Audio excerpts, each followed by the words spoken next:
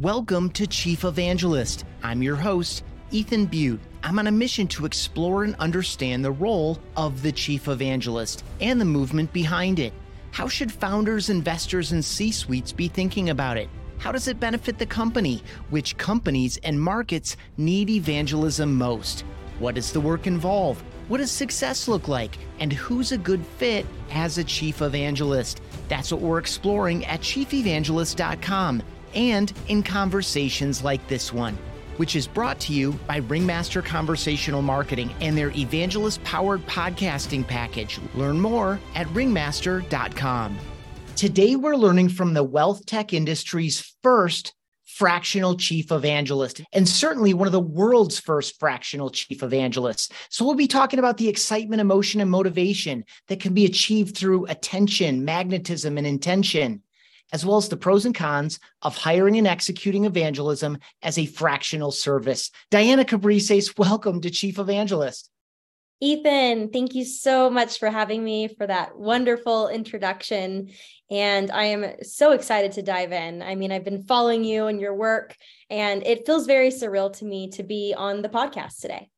Love it. You were, I really enjoyed where you were when we first connected and where you are today. As this episode releases, you will already have launched the first fractional chief evangelist service in that industry. And we're obviously going to spend a lot of time in that, but I want to start with the most important job of an evangelist is you go out and start talking with people about, hey, I've got this chief evangelist service for hire. What are some of the most important elements in starting that conversation with folks? Yeah. So I'd say first and foremost, I'll start with this. Every chief evangelist, I feel, is going to have a different talent. And so that's going to lead to different outcomes. But in my world of, serving up as a fractional chief evangelist, I think the most important thing and job of an evangelist is to evoke emotion, and more specifically to excite people. And that in turn is going to motivate them to take action. Well, whether that's, purchasing your product or going to learn more about it, or using your product and adopting it in a better way than they were previously. So from sales to customers to partners and prospects, the main goal is to evoke emotion that then turns into motivation, which we know builds loyalty for the product, builds trust with the people through evoking emotion. You can only really do that human to human in many ways. And so it just leads into all these greater things that most people would answer this question and say, like, demand generation for the business, or again, better product adoption. And it all starts with evoking emotion. Love it. I agree regarding emotion. I just read a really interesting piece today that tried to bridge the gap between emotion and motivation, saying emotion wasn't enough. But I thought that it's such a particular thing. I mean, they're cloths of the same thread. I don't think you can peel them apart or separate them. It's not even a knot. They're the same thing, I think. And if they weren't, then a machine could do these things. But You mentioned human to human. Spend a minute on that. Why is the human element so important? And perhaps even more specifically, why is it so important in the space that you're in? Yeah, well, when we work in the technology world, especially post-COVID, right, a lot of us have become disconnected, or, we're dealing with cold experiences versus warm and friendly. Everything is so instantaneous. And, now many SaaS companies, you can sign up and purchase and buy a product within a few minutes without even having talked to an employee or anyone at that, organization, be it a customer or be it an employee, to really build that connection. And I think when you start with human, and there's nothing wrong with this sort of automated checkout process, by the way, but you have to ask yourself, well, what is that going to do long term? What's the attrition look like with customers who never even talked to one of our employees? Going back to that, starting with human to human, it builds that relationship. And as I said a moment ago, it builds that trust, especially when you have a human that really understands your problem, that can talk to you and relate to you and almost pull it out of you, things that you as maybe a customer or a potential customer may have not even recognized yourself. And that just leads to such a greater relationship and more meaningful, deeper relationships. And you can only really do that between two humans. Yeah, you can have the greatest technology and the smoothest and sleekest UI and UX. but only the best companies have human inserted into that process. Maybe it's a video, maybe it's a phone call. And I think in the world of technology, especially in the arena where I play, which is all about serving financial advisors, there's a great chunk of financial advisors that are older and that don't really love having to implement a lot of technology in their business. They'd rather talk on the phone with me for an hour than actually get moving on getting the technology implemented.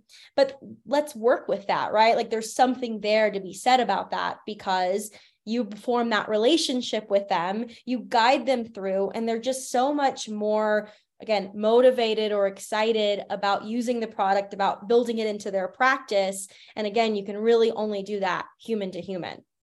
Yeah, so interesting. What you triggered for me in that was, and by the way, that was spoken like an evangelist, this idea of like, I know this is what you want to do, but like, I'm going to do what it takes to bring you to this transformation, because it's so important to me and to you. And even if you don't understand it yet, you triggered for me the idea of like, even in, let's just call it product-led growth, this idea that, the initial impression, the interaction, the sampling, and the ultimate purchase could all be done without a human. I still think in that motion, the role of an evangelist perhaps could even be elevated, because whether it's a webinar or a stage presentation or some other kind of interaction with a human representing the problem, representing the product at some level, and creating the pieces to kind of close some of the gaps and to create some of that excitement and to provide that forward momentum to carry you through this otherwise, non-human experience, can play a really valuable role. So I love your commitment to going fractional. I think it's super interesting. I'm excited for you. And B, I love the story behind it. And so to the depth that you want to, please share, like, from your first impression of like, oh, evangelism, I didn't know that was a thing, to, I think I want to be a chief evangelist, to, I think I'm going to need to be a fractional chief evangelist. I think that's my best path. Like, break that down for us. Stop wherever you want and I'll get you back on track. But like, your story is so compelling. Your passion for it is magnetic. I guess I'll use a word, that word that's come up already. And I'd love for you to share it with folks that are listening. I'd love to share. And if you're listening, sit down, grab a coffee, because this one might get a little long. And Ethan, keep me on track. Sure. But a quick side note, we're also on YouTube. We put the whole episode up on YouTube and highlights from every episode too. So if you go to youtube.com/@ChiefEvangelist, you can actually watch too. I said, listen, I just wanted to qualify that for everyone. Sorry to interrupt. Right. We are on camera. Yes. Let's humanize it a little. Yeah. Okay. Well, I will say, for as long as I can remember, I have been evangelizing any organization that I've been a part of. And, whether that's me as a young child in school, being the narrator, playing Queen Bee, getting people excited about Character Day, that was just part of my story. And then, when I actually started in the workforce, every company I worked for wanted to put me at the front of the business. And, it was the face, it was the getting on calls with customers, it was recording testimonials, speaking on stages, or making the company's demo video to place on the website and help the marketing team out. That's usually been my story. And so earlier this year, so I want to say maybe, towards the beginning of the summer, I had a boss at the time ask me, what is it that you love the most about your job? And what do you not love the most about your job? And I really want you to think of these things. And at the time, my role was vice president of enterprise development, and I was managing a team. And there was so much work all the time. In fact, there was so much pressure and stress because I was wearing a million hats. Because again, I was being the evangelist for the company while also, having and running a team that holds quota, having quota myself. My relationship started suffering. My significant other, my family, I was ignoring people. I was always just like, God, can I get a minute to myself?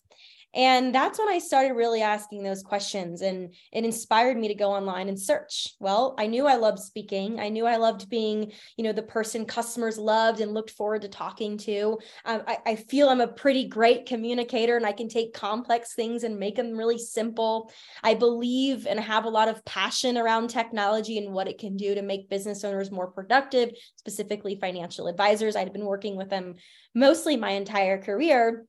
And then I found your blog series on evangelism. And I'm like, okay, I knew of one chief evangelist in our entire industry, and she is fantastic. I respect her a lot. In fact, we've been on multiple stages together. And I said, well, let me dive deeper here. And I spent the entire weekend listening to your podcast interviews and reading the blog and anything else I could get my hands on, which, by the way, from that moment until now, call it 6, 7, 8 months, the amount of content around tech evangelism has skyrocketed, which is really exciting. But I knew I was convinced after, call it 24 hours of reading nonstop and listening, that this was the role for me. I knew number one, that. But I knew number two, I had already been doing it. I'd already been going out and traveling and speaking multiple times a month in person. I had been running webinars every other day through our partnership channels. I had been just consistently evangelizing the problem, also the product and the brand itself, the entire company. And so that was the moment when I said, all right, let's make this formal. And you always talk about the career risk with that, which is funny. And in making that formal, I said, well, I need someone to take over my role. I need a successor. And at the time, we had recently acquired a company. There was someone there doing a similar role as me, just on that enterprise sales function side. And I thought, okay, here's my shot. And so I reached out to him and I said, hey, do you have any interest in taking over the role? And, here's all the things that you'll have on your plate. He was pumped. It was his dream. And so I then began the work of building a proposal to pitch to the company I was at to make me their chief evangelist. And you were such a wonderful help during that process, Ethan. I can't miss on saying that. So in the end, how did I go from, all right, there's this proposal, to now I'm launching my own business, being a fractional chief evangelist? This might be an area where there could be, moments that others can learn from, which I would, of course, love. In the end, the CEO of the company was super excited about the vision. I think the word evangelist is kind of difficult for any company to swallow because it is so heavily tied into the, the world of religion. And but there was a lot of conversations that we had. And, I just, with everyone, it was a little more eye-opening to him how this would help the marketing department, how this would help him as CEO. We had launched a conference earlier that year. We knew there was a ton of work to be done just to evangelize that. And he was really excited about it. But as with any business, right, there are things to consider. There's your board, there's your right-hand person, your COO, there's your president. We just expanded now. We have a president, the CMO. We need to, think about what he might take on having a chief evangelist. And in the end, Ethan, it just wasn't the right time for them. And I've thought about even just sharing this a lot, because you might ask the question, well, when is the right time? And I really don't think there's one single answer to that. I think it's different per company, depending on what their goals are, and also who their leaders are and what they believe in, and if they really believe in something like this. So it wasn't the right time. So I really had probably 30 days of like, okay, I have found this world of evangelism. I've been doing it. It's the number one thing I love about my job the most. But I am being told that it's not going to work right now, and I need to stay doing XYZ. And I just didn't want to do it. I just didn't want to do it. I just knew, no, I can't let this get in the way of this mission. It's almost like I feel like I'm on a mission with this whole thing. And so I resigned from my job, which was probably the craziest thing anyone would ever do, especially the company I was with. We have a great brand. And a lot of that is because of the evangelism looking back. Definitely not the only thing, but a lot of it is. And I just knew in my heart, all right, it's time to go out on my own. But I also knew the risk, right, involved with trying to just get latched onto one company and be that one chief evangelist for that one company. There's risk. Clearly, there was a risk in me, giving my role away and jumping at the opportunity of trying to convince them to make me chief evangelist full time. But I think there's a lot less risk when it's fractional, when it's, hey, you're not doing much evangelizing at all. And, this is in every company, but for the ones that are good for me. But what if you started with just a little bit of evangelism, right? And then we got to start and see, okay, what kind of traction is this creating? And so that is the biggest purpose of my business model today. It's, number one, I don't have to latch onto one company, and that hedges risk for myself. But also, not only that, I work in a very niche industry. And what this company is doing for advisors and this company is doing for advisors, it likely complements one another. And so there's this beauty in being able to serve maybe 3 or 4 companies at one time, constantly amplify their story, the problem that they're solving, and then even tie them all together in a way that makes sense to the end person, which is the financial advisor. Okay, so much there. And I'm going to try to recap it so that we don't lose these things. Just your own observation, which I've not been doing that work, but just the rise of tech evangelism. I think maybe we'll end there about a future orientation, because I think you observed in searching and discovering and trying to validate your own instinct and ideas, probably the same thing that I was feeling. That was like, I feel like now's the time to start this podcast because people want to talk about it. People want to hear it. There's a lot of conversation around it. I also really appreciate this idea of when is someone ready? When is someone not ready? So we'll talk a little bit about that, but I guess I'll go at that from a slightly different angle. I really like this idea of testing out evangelism in a fractional way as a way for a company, not just you, but for the company to explore it. And I could see, after a 6 or a 12 or a 24-month engagement, you might help them find the right permanent person. Or I could also potentially see a scenario, maybe not, where you're so enamored of everything going on there and you're so bought in yourself that you become that person. So just spend a minute on, because I know we're recording this in December. This is releasing, I think, in February. So this will already have launched. I know that you're already out there talking with people. I know that you've already got some positive commitments. Yep. Talk a little bit about how these conversations are going and how warm do you feel like this idea already is in the market and you're going to close a gap that exists versus how much you're going to have to evangelize for evangelism in order to get momentum and allow people to try this out and figure out whether the time's right for them and what the right fit is for them? Yeah, I think it'll definitely be a blend of the two and a balance. So far, conversations have been pretty positive. Now, if I were to have launched this in the greater technology or greater world of technology, I may not have that same response right now. But I am launching this in a niche industry where I spent the last 6 years in very much the public eye. And so I'm well known. And so when you get that, tackled on, it's almost like influencer marketing mixed with evangelism marketing. And I know some evangelists really hate to use the term influence, but there's a lot of that. And so far it's been, well, you've got distribution, you have the network, and you've worked with thousands of advisors over the years. You're constantly talking to them, understanding their business model at all of these events. For them, it's a no-brainer to have, that one person carrying the torch and lighting up the market. So far, positive, but I do attribute that a bit to just the influential side of it. I think as we go deeper from the initial conversation, and this is just, based on conversations I've had in the past week, yes, there's going to be more of okay, let's remind ourselves why this is important, right? We got really excited in the beginning and you have a beautiful pitch deck and you clearly know how to communicate, but can you help us, remind us how this ties back into revenue goals or, any of the other company goals that they might have, which always point back to revenue. And so there's that educating. So it's a big component of it. But the negative wise, I haven't really received it yet. I just might not have had that many conversations. I can imagine people objecting to, well, you're going to dilute your voice. You're only going to, you're going to talk about us and then you're going to talk about them. But that's where you have to be very intentional with evangelism. And that's why they say, if you just evangelize unintentionally, you're not going to get the same efforts as if it were intentional.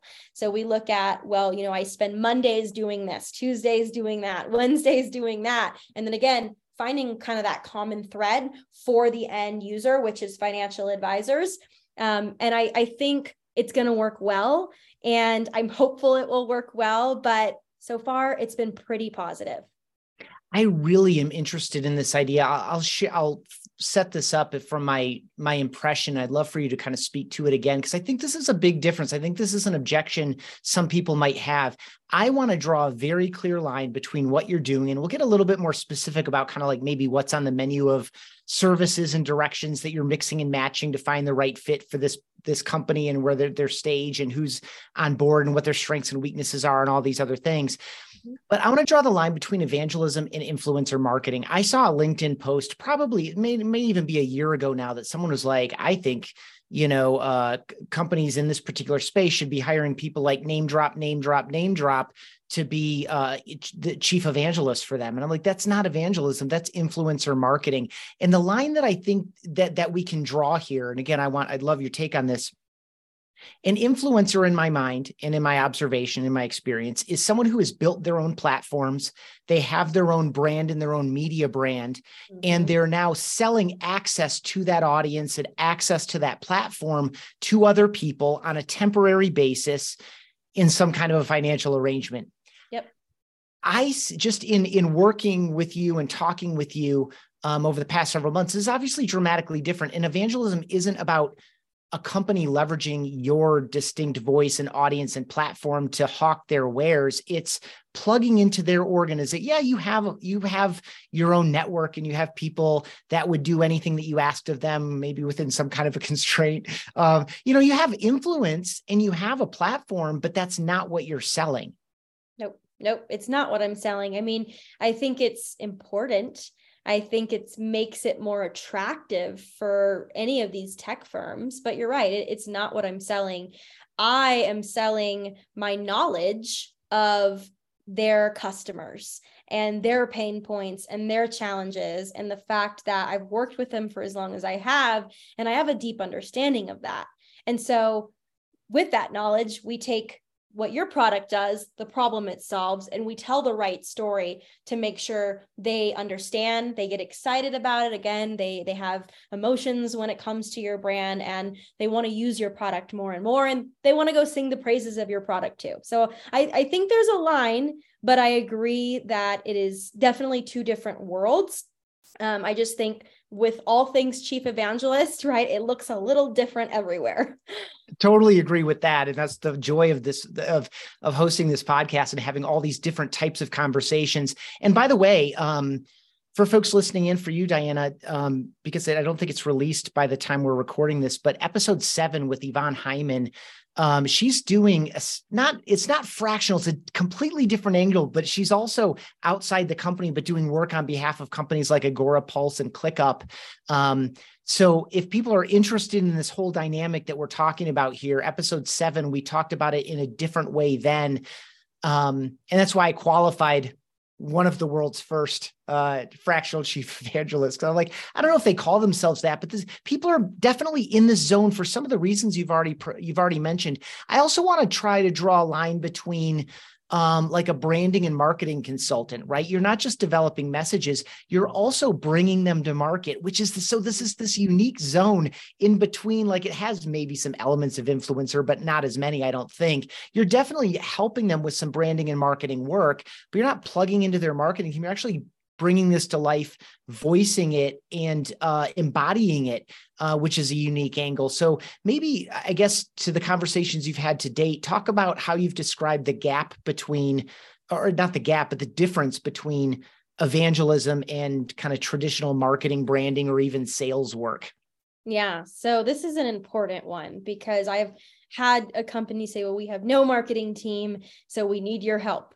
And that scares the crap out of me. Totally. Yeah, I'm not a full-blown marketing machine. And that's called a fractional CMO. Yes. And there are tons of those. There are, and they're very important. And I would say, complement each other in so many beautiful ways. But yes, defining the messaging, defining strategies around how we'll get to market, how, what social channels we're going to play and what conferences we're going to go to. That's all very important. And that's an important part of what an evangelist should do for any company, because it's all about evangelizing through these channels. But it's so much more than just doing that. I like to think of it as, your marketing team is more of the operational platform and the brain. and they're going to execute, and they're going to publish, and they're going to schedule, and they're going to run campaigns, and they're going to make sure, the qualified leads go in and hit the sales funnel. Those are all very important functions of marketing. But the evangelist is like the talent, right? It's the voice, it's the face. He or she, right, is the voice or the face. And they're there to make sure they amplify some of the great work the marketing team is doing, but then they also come back and they help shape what some of the marketing team is doing. Because as you go out and evangelize, people will tell you, well, hey, I had a problem here, or hey, this could be a little bit easier. And I used to get this at every conference I would speak at for my last company. And then we immediately bring that back in. And so we change the tune of marketing, but even product, right? And I know you asked about marketing and branding and consulting and evangelism, but it goes so much greater than that too, right? It's going back to your product team, your product marketing team, your product development team, managers, and helping them be able to take that feedback as well and implement new things and features and, fix bugs or all the things that product developers do. So I hope that answers your question, but there is a lot. Hey, thanks for listening to Chief Evangelist. For so many reasons, podcasting is a great opportunity and channel for evangelism. If you've been thinking about a podcast, or you want to shift production and promotion to a team that's especially evangelist friendly, check out ringmaster.com. Their Connect, Engage, Scale program is designed for evangelist-powered podcasting for software and tech companies in the growth stage. Again, you can learn more at ringmaster.com. They're also the team behind this podcast. Speaking of Chief Evangelist, let's get back to it. Yeah. I really appreciated the clarity on, and this is a point I just want to emphasize in case anyone missed it, or if you even caught it, I just want to plus it up a little bit. This idea of, because of your direct exposure and conversations in small groups and large groups and even one-on-one, bringing some of that feedback back into the organization from out in the market that is not going to come through the traditional channels. Certainly some bug fix stuff is coming through the channels, but there are stories that you're bringing back that add some color. What are we actually supposed to do about it? I mean, it's one thing to say, this is broken. When you switch it, it doesn't do the thing. And you go, oh, okay, so we need to make it so that it does the thing when you switch it. That's a simple one. No one needs insight on that. But there are multiple solutions to slightly more complex problems, whether it's a product problem or even a messaging problem, that I agree with you completely that an evangelist is in a unique position to bring into some of those conversations internally because of the amount of time you're spending outside the market instead of deep inside the operations. Share from your, I know this is all just getting going.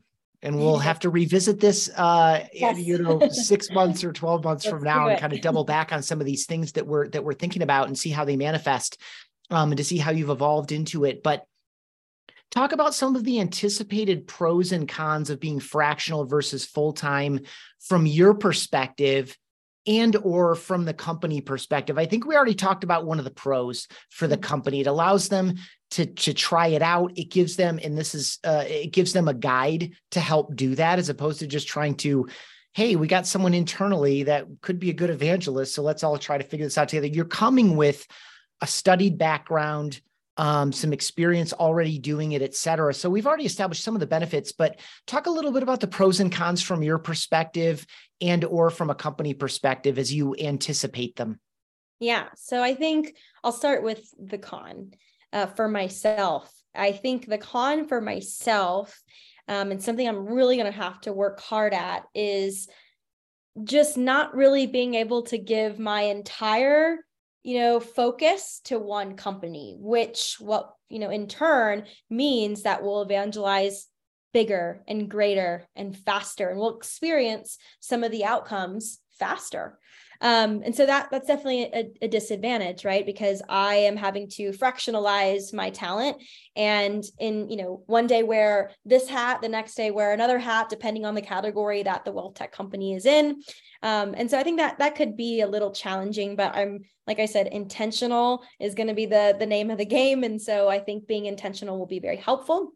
And that goes right back into the company, right? So disadvantage there is they're only getting a fraction of my time, and maybe, they want to hit certain goals in 6 months to a year. That might take just a little bit longer because I'm only giving so much time to them.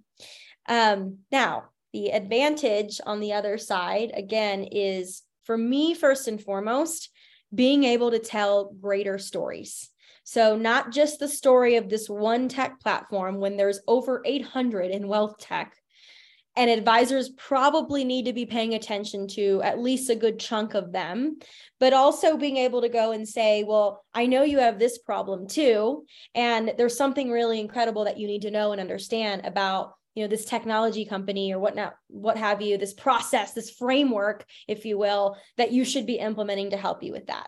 And oh, by the way, the way that all connects is just going to make you more productive in general. So I think there's a really big advantage to that. In fact, I'm really excited about it. I've never considered myself as some sort of journalist or anything in that realm, but being able to get out there and start telling more of those stories, not just for one company, but for many, I think will be really gratifying, and it's going to be really, really helpful. So disadvantages, advantages. Now, let me think about the advantage to the company, because it depends on the type of company, right? There's smaller companies. I'm technically probably best fit for like a Series A, B2B wealth tech company, but certainly not glued to that in any way.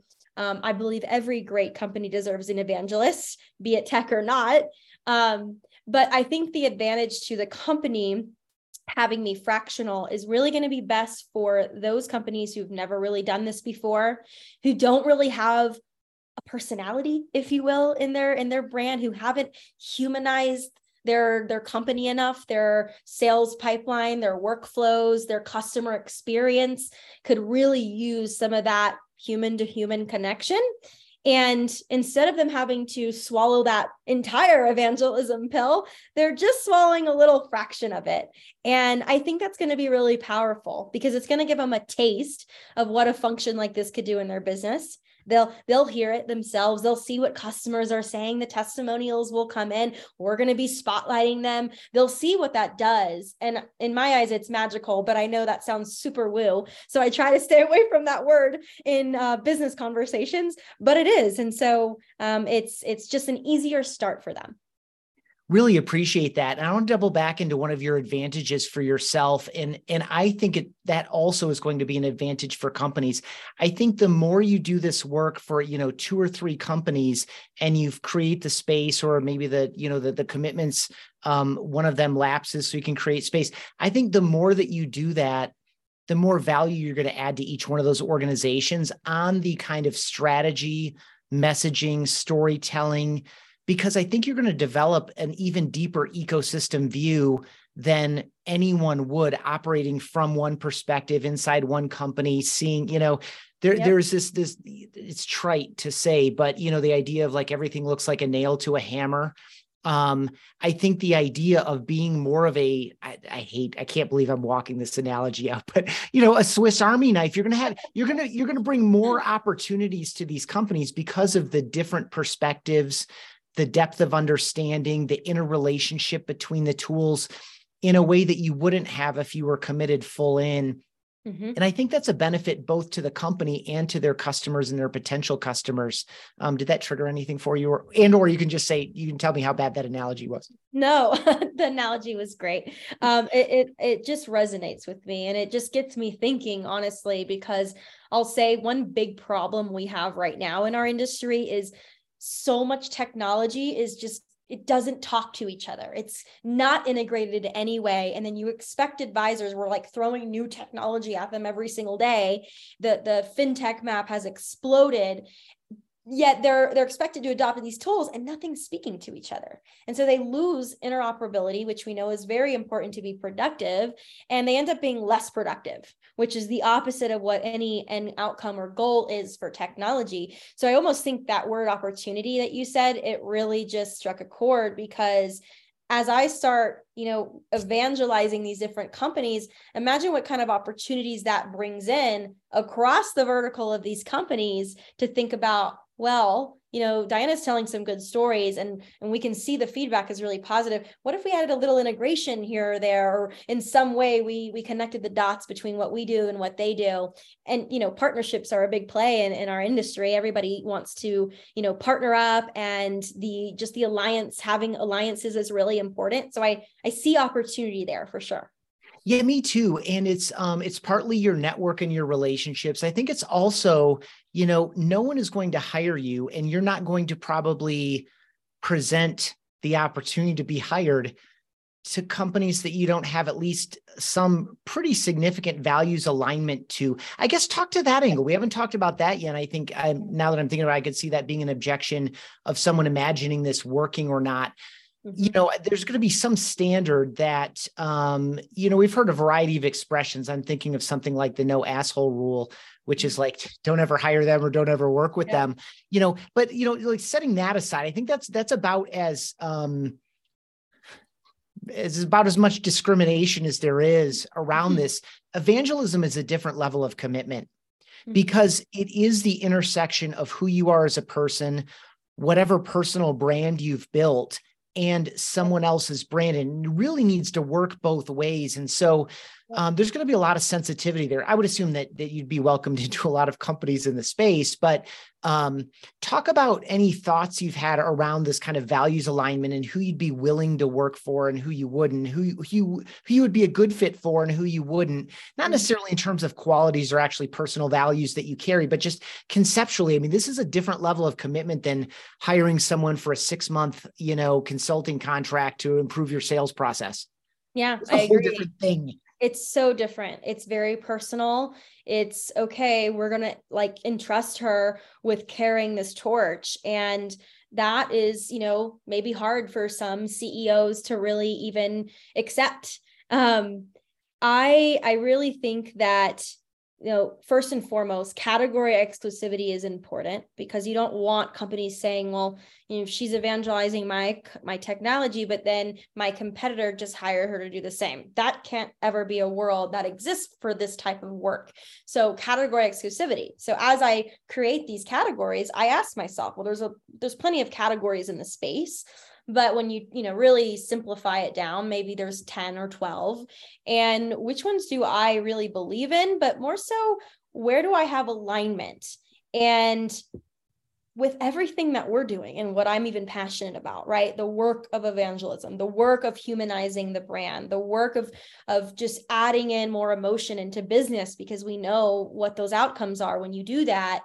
There are categories of companies in my industry that are very aligned with those things. I'll give you an example: behavioral finance. The world of behavioral finance is all about, hey, let's go deeper with clients. It's not just managing money, it's managing the decisions they make behind their money and their why and their desires, their aspirations, their affinities.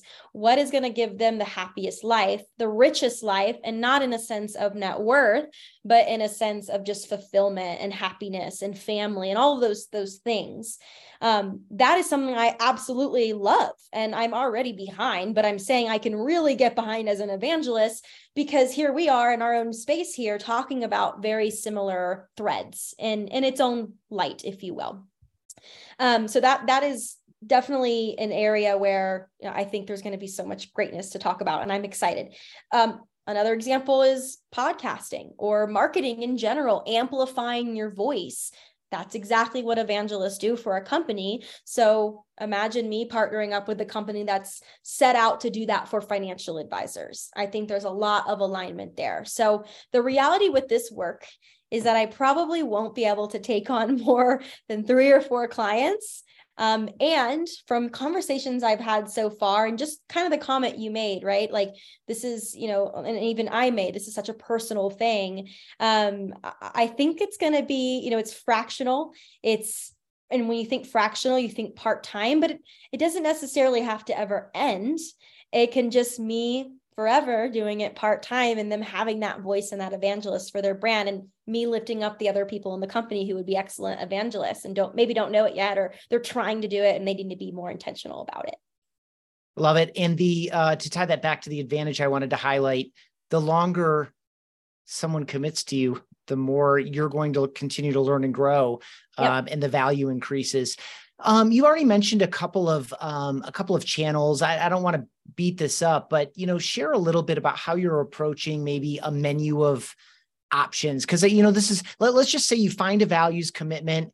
It's in a unique category that you can personally get excited about. It all seems pretty good. And you're laying out the puzzle pieces to say, what do you have in place? What do you think we need to get done? What are some of your goals, figuring out where you can fit in. And here's a set of activities or channels or deliverables that fit in the zone. Like just walk through that as deep as you want to.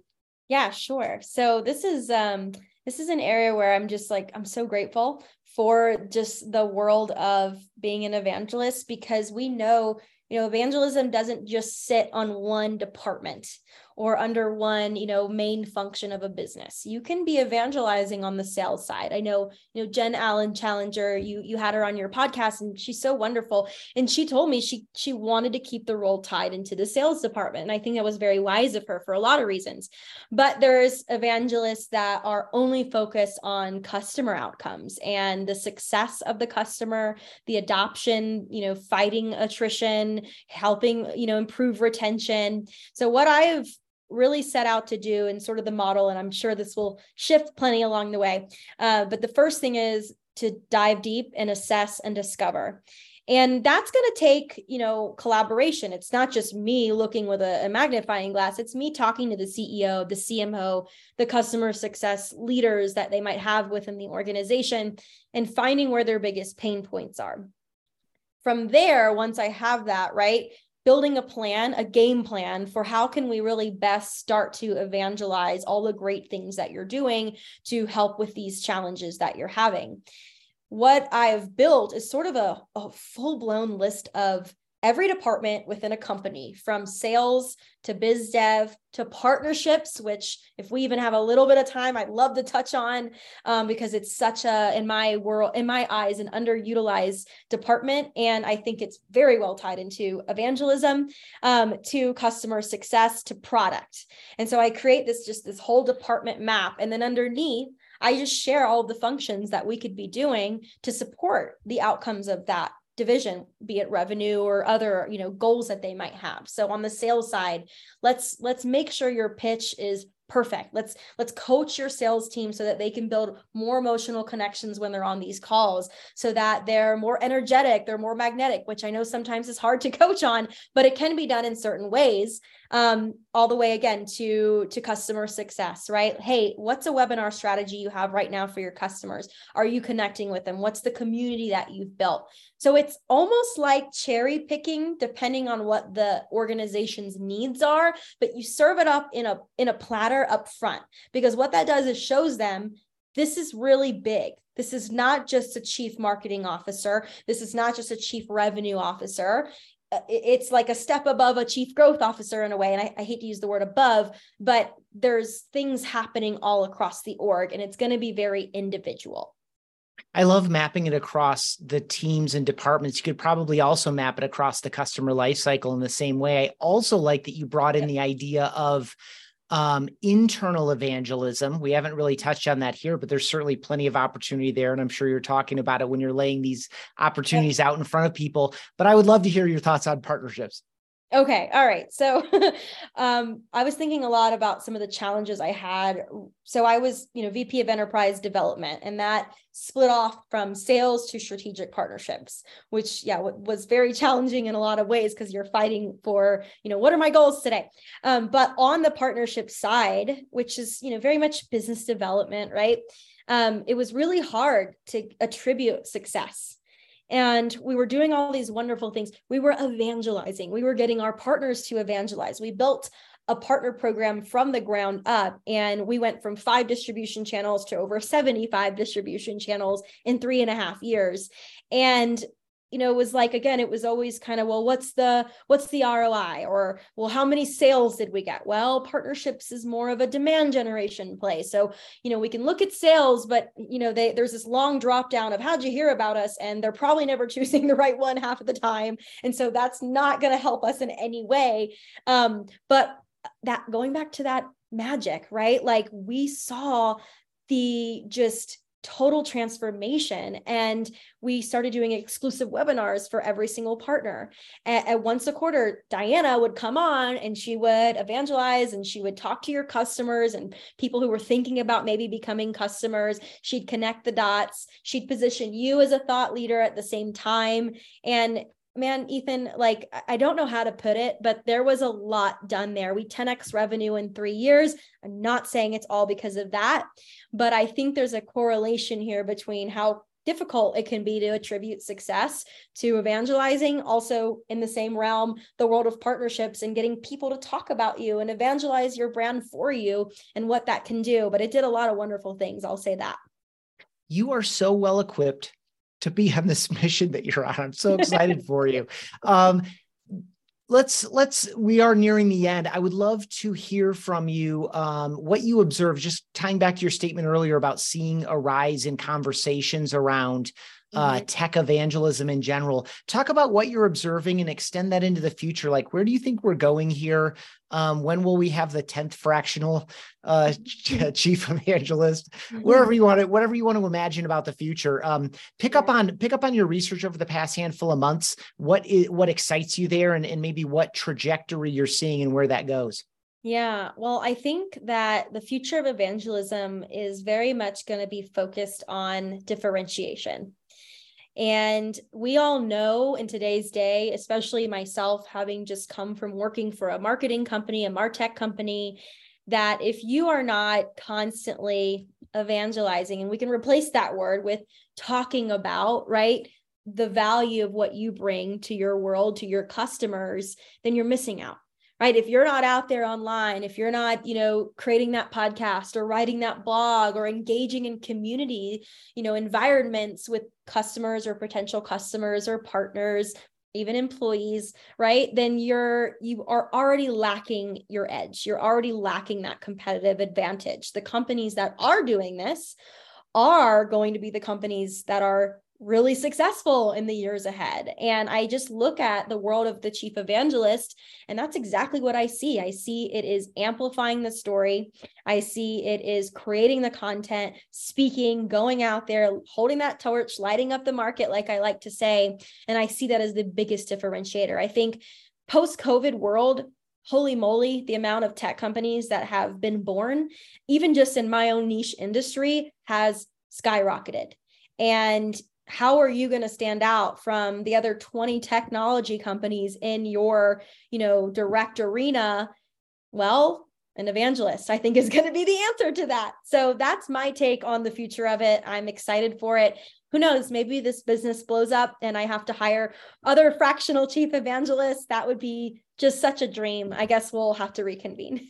Love it. I love the network effect there, or the idea of building a network.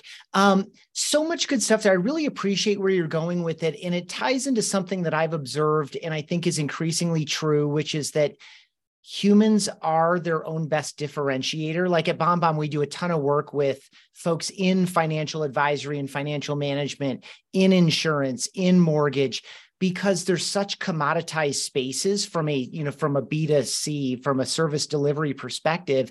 And who you are is so fundamental to what you provide. And there are more differentiating aspects for software, like you already mentioned, like UI and UX, for example, and what is the product experience and how intuitive is it, and all. There are other ways to differentiate, but I still think on top of all of that, the human embodiment and the human expression of what you bring, how you are different, your point of view about the world, the way that you're approaching this, like you've described a number of ways, like a category, I guess we'll call it.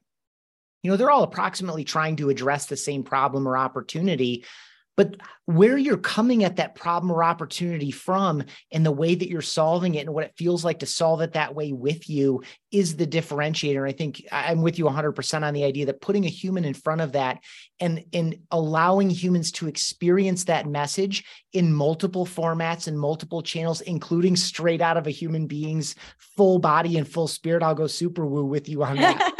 I think it's a thing. So, okay. Last question for you. It's a fun one. Okay. What is something that you find yourself evangelizing in your own personal life, or perhaps that a friend or a family member has accused you of evangelizing? That's funny. Oh, I like this question.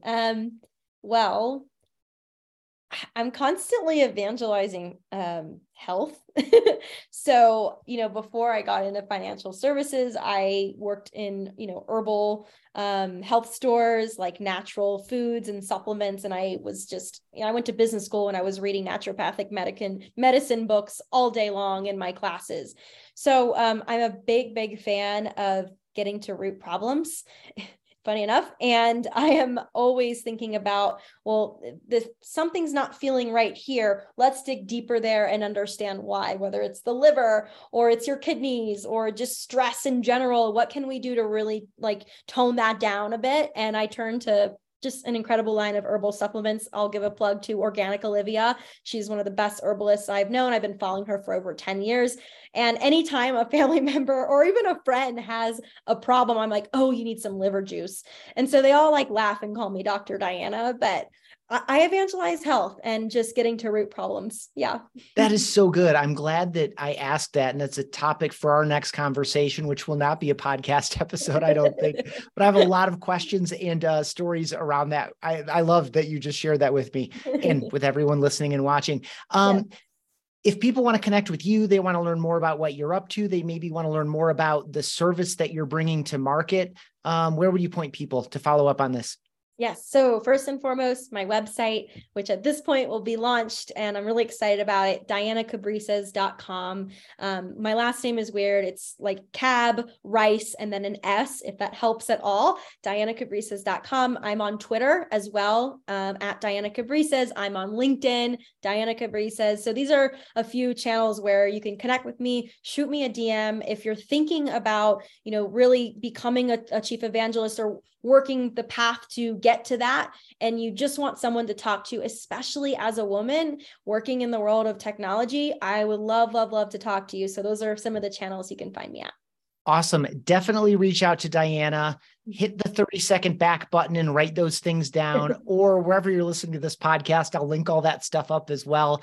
Diana, I appreciate you. I appreciated this conversation as well as all of our previous ones that we did not record. Thank you for spending this time with us. I love the journey that you're on, and I'm excited to follow up and see where it goes. Thank you so much, Ethan. Take care. That wraps up this episode of Chief Evangelist. Thank you for joining us, and thanks to Ringmaster Conversational Marketing for helping bring these episodes to you. With any thoughts or questions about the Chief Evangelist role, message me on LinkedIn. I'm Ethan Beute, ETHAN BEUTE. For show notes and more of these conversations, visit chiefevangelist.com.